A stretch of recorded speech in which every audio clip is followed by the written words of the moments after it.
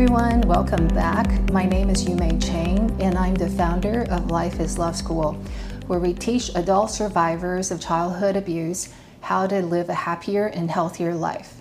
Today's topic is how to stop blaming yourself for the end of a relationship.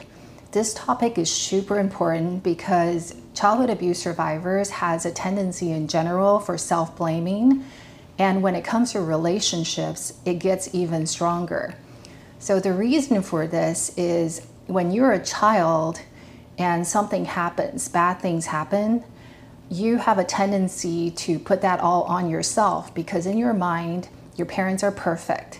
So if they're perfect, but you are being treated poorly, you're being abused, you're being neglected, abandoned, or you're not being provided basic food and supplies, then you would blame yourself because if they're perfect and bad things are happening, then it must be you. So that's one of the reasons.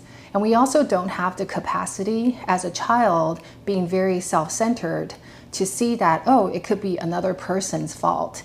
As a child, by default, the way we think is very self-centered. So everything revolves around us, and therefore if something bad happens, it must also be attributed to us, even if that's not correct. It's also a survival response. There's something called perceived control, meaning that if bad things are happening and we blame ourselves for it, at least we feel like if we were to change ourselves in some way, things can get better. However, if we attribute the bad things to the parents being abusive or the parents being narcissistic, we don't have control over their behavior. So then the world feels very chaotic. So it may sound counterintuitive, but a child blaming herself for the bad behaviors of the parents is actually a way that the child is trying to take back the control that she feels she doesn't have. And a third reason is that the human brain is a meaning-making machine. So when something bad happens, especially children, because they don't know any better, they would try to formulate a reason of, why am I being treated this way? So they'll come up with reasons. Unfortunately, a lot of times children come up with reasons that just don't make sense. A child that's being abused might say, well, it must be because I don't look very good, or it must be because I'm not smart enough, or it must be because my parents never really wanted to have me and I was unwanted. That's why they were mistreating me. Even though that attribution, that reasoning is not correct, it becomes a part of that person's core belief. So they hold on to this belief even as they grow up. And unless they actively challenge it, this I'm not good enough message then becomes ingrained. So what happens when a childhood trauma survivor has this message of self-blame, of I'm not good enough, everything is my fault, and they go into the adult world, they have a tendency to both attract and keep people that will reinforce that message. So the typical example is a narcissistic partner. Narcissism makes that person basically impervious to blame. So a narcissistic partner would never own up any responsibility, and they would instead shift all the blame onto their partner. So if you're used to blaming yourself everything, it's sort of like a key in a lock scenario, and it fits perfectly.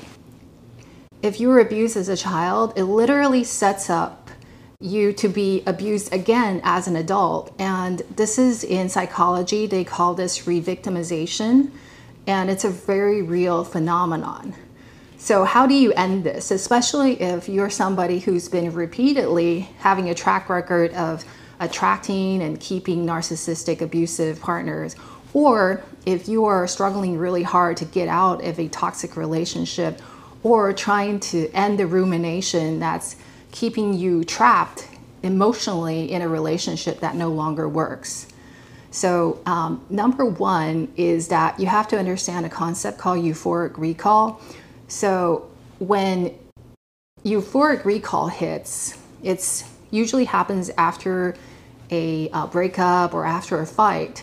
You forget all the bad things that happen and you only remember the good things. And so part of stopping that self-blame is to realize that not everything in a relationship is your fault.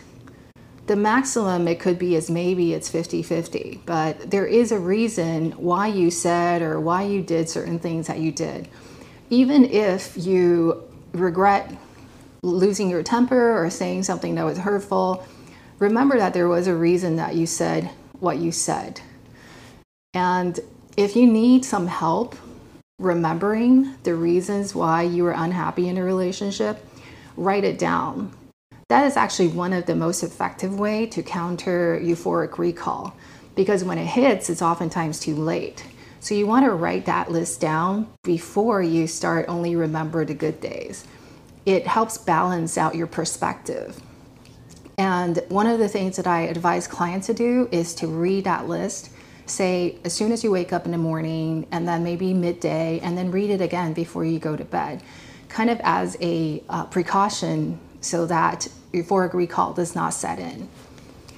And another reason or another way to stop self-blame is to recognize that ruminating the what could I have done better, what if I were to not have done that, etc., is a way of the mind refusing to accept what has happened. If a relationship is broken, then it's broken. And the healthy way to process it is actually to feel the emotions. But for those of us that are very analytical, we could actually get lost into thinking, right? Like, oh, what if I were to do this? What do you think the outcome would be? And that's a subtle way of actually avoiding feeling the feelings that we don't want to feel. So this tends to happen to very analytical people, where we use thinking as a mechanism to run away from feeling the emotions that are difficult. So just recognize that ruminating could be a way of avoiding emotions, and the only way to have the emotions pass through us is to actually feel it versus running away from it. Another reason or another way to stop the self-blame is to recognize that you may feel like you said or did something and that is what broke the relationship, but that's not true. In fact, you cannot ruin a good relationship by setting boundaries. You cannot ruin a good relationship by being honest and open about who you are and what your needs are. So you have to remember that. Anyone who would leave just because you're setting boundaries or asking for what you need wasn't there for you in the first place. They were only looking for a doormat, and they never really loved you for who you are. So when you come from that perspective, you know that you didn't really lose anything. Now, the last point, and I think is also very, very important, is that you have to forgive yourself to end the rumination. So in coaching, we always say, you have to be compassionate towards yourself because you're always doing the best you can with the knowledge you have at the time. So knowing this, forgive yourself for not doing better, because if you knew better, you would have done better, right? So it's never fair to say, oh yeah, in hindsight, I shouldn't have even, dated this person, or in hindsight, I should have heeded a red flag and just cut them out, or, in hindsight, if I didn't do this, it wouldn't have happened that way. It doesn't work. Life doesn't work that way. It doesn't work that way for anybody. And just trust that everything is happening at the right place at the right time. Not all relationships are meant to last forever. In fact, a lot of times you have to let go of the old in order to make space for the new. Just ask yourself, right? Sit down with a piece of paper. How often did you recognize that in your life, something that you thought was bad turned out later to lead to something much better? I'm sure if you really think about it, you'll come up with plenty of examples. But I think when we're holding on hard to what is, we refuse to recognize that what we're letting go may open up the space for something a lot better. So I hope you find today's content helpful. As always, love to have you join me in our women-only membership group, and I'll also put a link for a free newsletter. I send out information on how to identify and heal from abuse, as well as tips for growing in self-love in my free newsletter. And if you're looking to grow and heal, I highly encourage you to get on the newsletter for the free information. Until next time, have a wonderful week.